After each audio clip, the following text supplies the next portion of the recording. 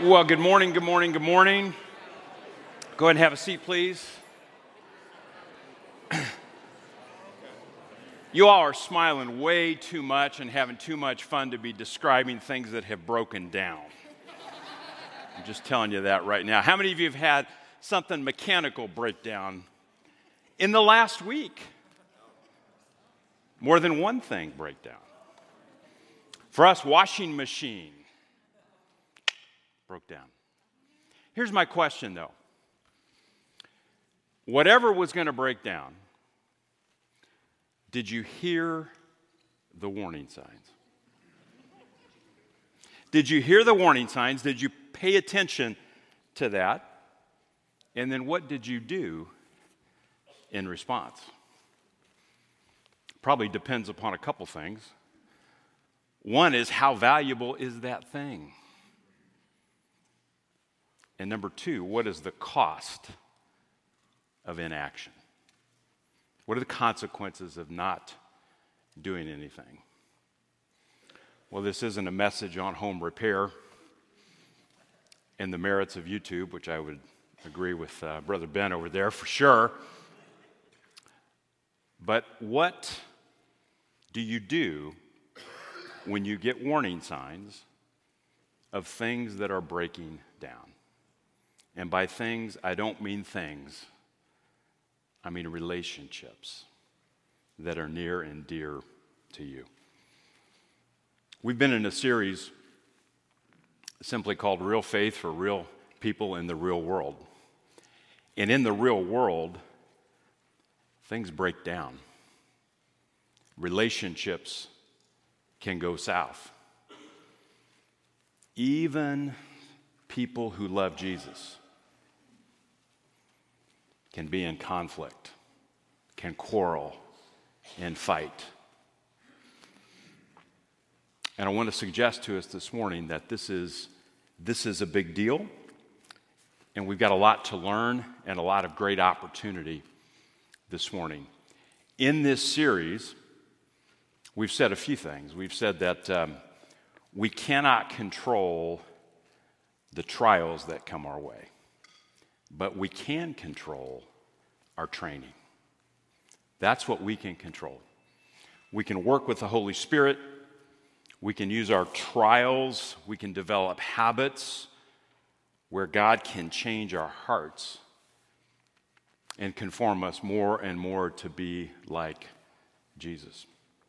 We have a great opportunity this morning as we get into James chapter 4 to deal with the relationships that may be breaking down, where there may be quarrels and fights. So let's go right to James chapter 4 and get to it. Are you ready this morning? James 4, verse 1. What causes fights and quarrels among you? Don't they come from your desires that battle within you? You desire, but you do not have, so you kill. You covet, but you cannot get what you want, so you quarrel and fight. You do not have because you do not ask God. When you ask, you do not receive because you ask with wrong motives, that you may spend what you get on your pleasures. You adulterous people. Don't you know that friendship with the world means enmity against God? Therefore, anyone who chooses to be a friend of the world becomes an enemy of God. Or do you think Scripture says without reason that He jealously longs for the Spirit He has caused to dwell in us? But He gives us more grace. That is why Scripture says God opposes the proud, but shows favor to the humble. Submit yourselves then to God, resist the devil, and he will flee from you. Come near to God, and He will come near to you. Wash your hands, you sinners, and purify your hearts, you double-minded. Grieve, mourn, and wail. Change your laughter to mourning and your joy to gloom. Humble yourselves before the Lord, and He will lift you up. Brothers and sisters, do not slander one another. Anyone who speaks against a brother or sister or judges them speaks against the law and judges it. When you judge the law, you are not keeping it, but sitting in judgment on it. There is only one lawgiver and judge, the one who is able to save and destroy. But you, who are you to judge your neighbor? Would you pray with me? Father, we thank you for your word. We thank you this morning especially for its clarity. We ask, Holy Spirit, that you would guide my words. I want them to be super clear and helpful and bring you glory and honor. And ask that you burn off whatever doesn't do that. And give us all ears to hear and an openness to receive whatever you would teach us this morning. It is in Jesus' name that we pray. Amen. James gives us a very straightforward word this morning. He gives us a picture of quarreling and fighting. And he gives us a warning. Now, over and against that warning, that picture, James, the younger brother of Jesus, remember, he's the one who didn't buy it until the resurrection. There was, I'm sure, plenty of quarreling and fighting in that household about Jesus. And who is he? It wasn't until after the resurrection that James would come to put his faith in Christ. But Jesus says this, John 13:34, he says, "A new command I give you, love one another as I have loved you, so much you must love one another. By this everyone will know that you are my disciples, if you love one another." So I want you to put those two pictures together, this picturing of quarreling and fighting, and this command, this beautiful picture of love that Jesus describes. This is very much a how-to message, but before we get to the how-to, let me give you the why. And I want to put it very bluntly and simply. When we fight each other, we drag the name of Jesus through the mud. We hurt each other and we allow Satan to win. Just let that sit on you for a moment. We are out of alignment with what Jesus wants us to do and be. If you've been around church for a minute or you've studied church history, you know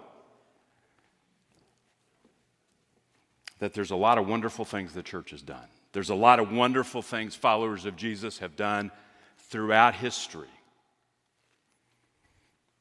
Even things like hospitals and universities and the Red Cross and all kinds of, the birth of science has very much Christian roots. But in that history is also a littering of quarreling and fighting. If you're any student of history at all, you know about some of those battles, literal wars, even at a church level.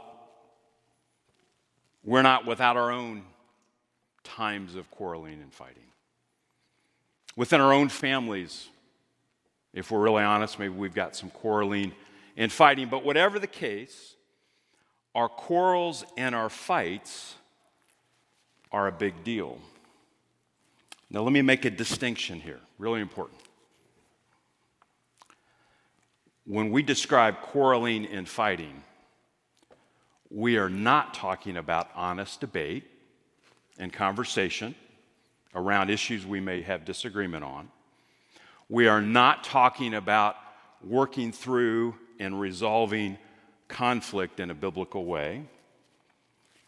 We are not talking about doing the hard work of speaking the truth in love. Those are all necessary and good. But there is a identification of quarreling and fighting that is not. And I'll make one little distinction between kind of those groups of things.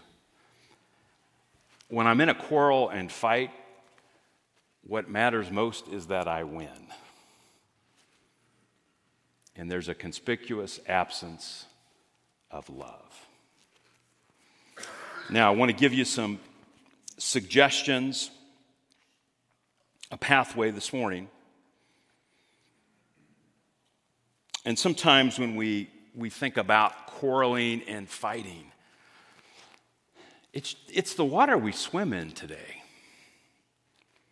in so many different ways, and I don't have time to give you all the examples I could think of. But when we consider this, sometimes I've heard, well, hey, Jesus got angry. Jesus overturned the table in the temples. Jesus threw people out. Jesus got the whip and did all those things. Guess what? You and I are not Jesus. There are some things Jesus can handle that you and I cannot. There are some things that Jesus did that we are not called to do because we are not in his seat. Amen? Now, let me give you some helpful steps. Let me give you a process to follow. 4 steps that I believe from the Word are critical for us. Number 1, listen to the warning signs and play the consequences forward. Listen to the warning signs.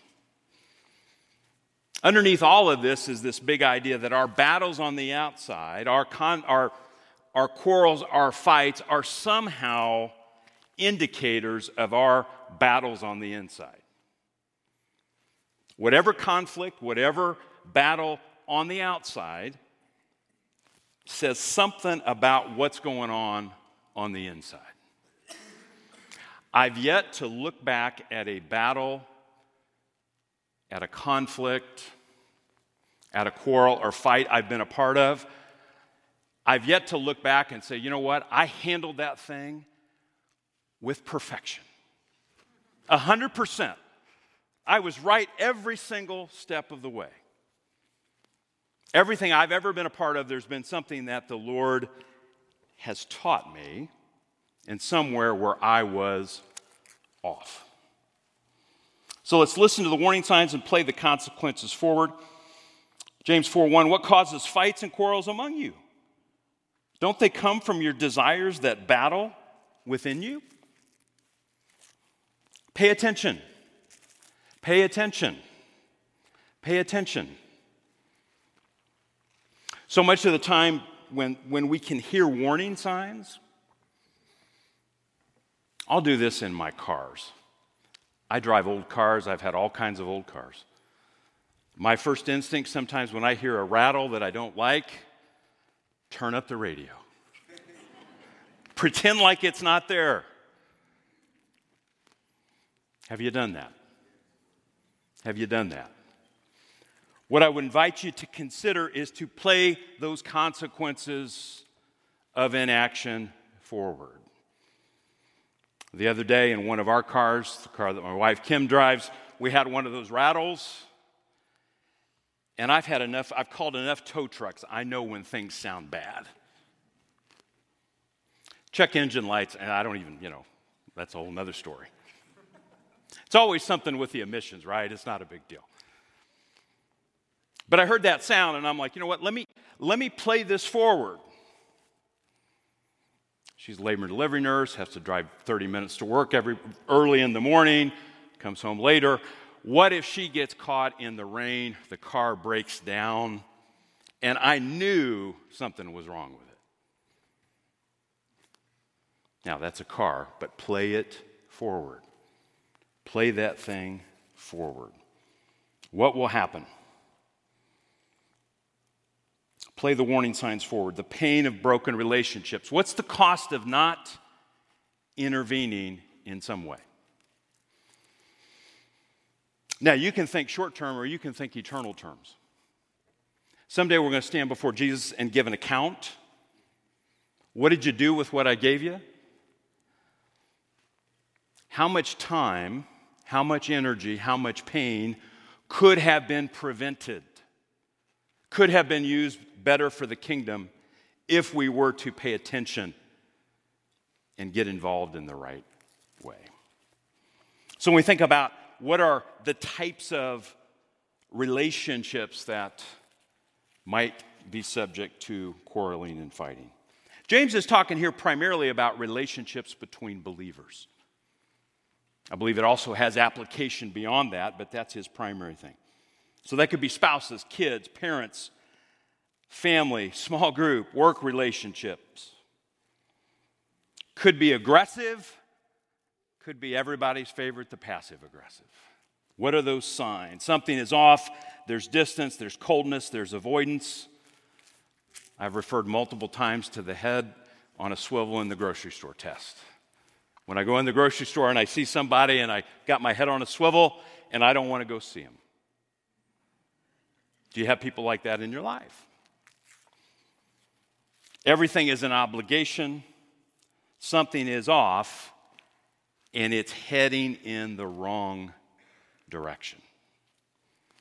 So the first admonition is to listen. Listen. Pay attention to those warnings. Secondly, look inside before you look outside.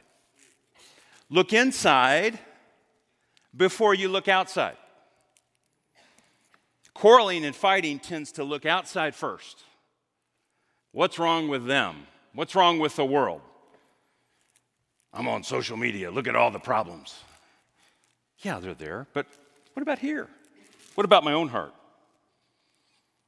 James 4:2, you desire, but you do not have, so you kill. You covet, but you cannot get what you want, so you quarrel and fight. And you may say, well, hey, I haven't killed anybody.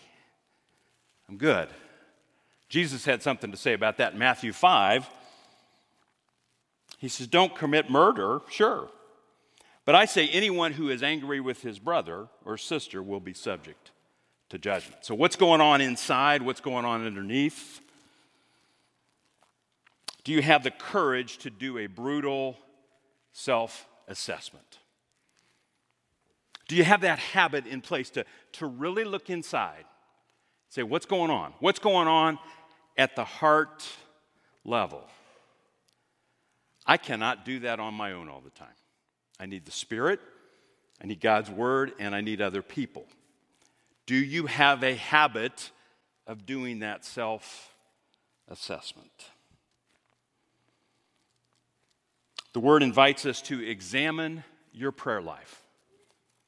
Examine your prayer life. What does your prayer life say? James says this, you do not have because you do not ask God. When you ask, you do not receive because you ask with the wrong motives, that you may spend what you get on your pleasures. When I fail to pray, what am I saying? When I fail to pray, I am putting my agenda first, and I am relying on my own smart thinking. When I fail to pray, when we fail to pray, that's what we're doing. When I don't get what I want from God, my wants may need to change. I may be prioritizing my pleasure over God's plan. What is your prayer life? If you do an honest examination of your own prayer life, what does that reveal? It's one of those checks. Second thing is to name what you love more than God. Name what you love more than God. James 4:5 says, you adulterous people, don't you know that friendship with the world means enmity against God? Therefore, anyone who chooses to be a friend of the world becomes an enemy of God. Or do you think Scripture says without reason that he jealously longs for the Spirit he has caused to dwell in us? Now, this is a picture here that may hit you funny. He's talking about the jealousy of God. And you say, well, I think jealousy is a bad thing. And generally, for us, it is. But what this does, it's looking back. It's looking back to God and his relationship with his covenant people who have committed spiritual adultery and have abandoned him for other gods. We worship a personal God who is pursuing us. And it's hurtful to God when we abandon him and pursue other ultimate things. That's the picture. God's not an abstract force. God is personal, and he is pursuing you. Let me give you a couple tests to help you think through this. What is your greatest love, and how do you know? It's easy to say, I'm going to put Luke 10:27 on the fridge and say, love the Lord your God with all your heart, mind, soul, and strength. Love your neighbor as yourself. That's me.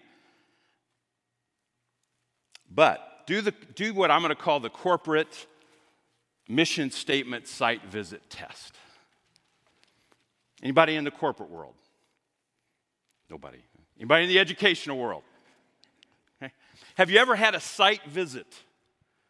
Have you ever had somebody come in to the site and say, how are we doing? Well, there's two ways to look at that. One is, what's your mission statement? Is everybody aligned with that, and can they spit that out?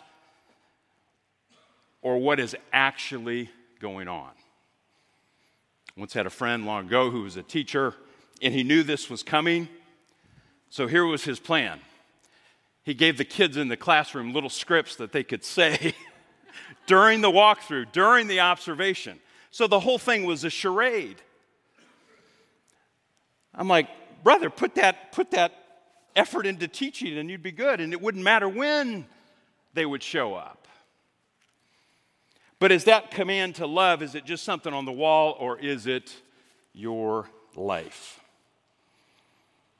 There's the private and corporate worship test. Do you enjoy worshiping? Does that come out of your heart? What gets you up in the morning? What are you pursuing? What keeps you up at night? Now, don't mishear me on the what keeps you up at night. Kids, tough things can keep you up at night. I'm not talking just about that, but do you have an overwhelming pattern of worry and anxiety about your success, your kids' success, those types of things that ultimately show what is most important to you? The truth is, Jesus desperately loves you and me and us, and he is pursuing us. So what does our love look like? The third thing is to loosen your grip and let God take control. One of my pet peeves is spiritual cliches, and I've almost given you a couple. I think this falls somewhere between Jesus Take the Wheel. You know the song. In other words, everything's terrible, and I've completely given up. I have no control. I have no agency. I can't do anything. I'm going to close my eyes in the middle of a storm. Jesus, take it. And God is my co-pilot. One seems on this end, the other seems on this end. The reality of it is, God is working in us and through us and guiding us, but we have to let go to allow him to work. He gives us more grace. He gives us more grace. What is grace at a theological level? It's God, it's unmerited favor, but it's God giving us what we need, what we cannot do on our own. It's the grace that saves us. It's the grace that comes to us when we first say, Lord, I believe, help my unbelief. When I say, I am not my own Savior, I can't earn this thing. It's also the grace that empowers us on a daily basis. It is the presence of the Holy Spirit in us that is giving us what we need in the moment. So how do we receive? We have to open our heads, our hearts, and our hands to receive.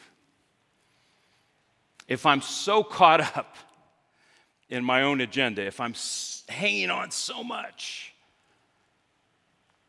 I'm just closed-fisted and I can't receive.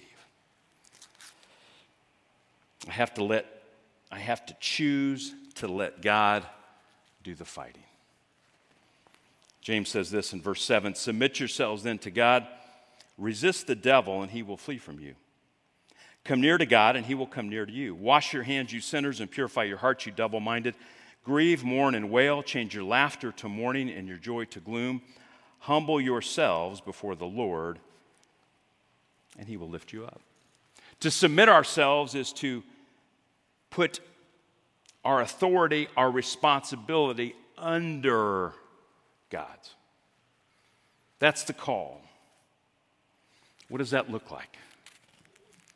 Again, it's not just what's on the wall, but what does that actually look like? How do I actually do that? Jesus' Sermon on the Mount says, "Blessed are the poor in spirit, for theirs is the kingdom of God." When I open up, I can receive. I can make room for God to work. And James pointedly is going to refer to the battle. Resist the devil, and he will flee from you. What does that ultimately look like? Well, there's a reality. If we're going to talk about real faith and the real world, the reality is there's a spiritual realm of attack.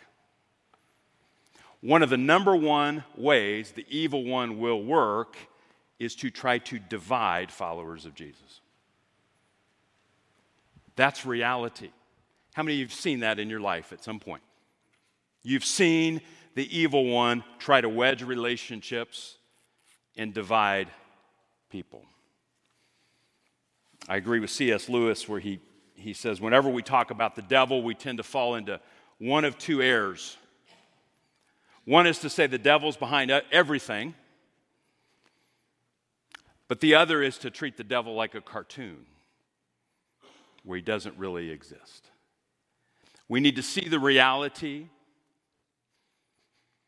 We need to understand. We need to pray. We need to let God do the fighting for us, and that begins with submitting. Pastor Dean's going to be doing a class talking about spiritual warfare coming up. Great opportunity for that, to give you some concrete tools in that. But there is a spiritual battle that we all fight. Finally, love your brothers and sisters by building them up. It's hard to be quarreling and fighting when your primary mindset is to build up your brothers and sisters. Verse 11 says, "Brothers and sisters, do not slander one another. Anyone who speaks against a brother or sister or judges them speaks against the law and judges it. When you judge the law, you are not keeping it, but sitting in judgment on it. There's only one lawgiver and judge, the one who is able to save and destroy. But you, who are you to judge your neighbor?" James here is talking specifically about slandering, about tearing down the reputation of somebody. The old King James talks about backbiting. What a great image of talking about somebody behind their back, tearing them down. The complete opposite of building up. Friends, as brothers and sisters of Christ, we are called to build one another up. Someday, you and I are all going to stand before Jesus, and we're going to give that account. And I want you to hear the warning from God's word today, and if there is a relationship, if there's a quarrel or fight, hear that warning. Look at the warning signs. Play that forward. I beg of you, don't just turn the radio up. Lean into that. Look inside.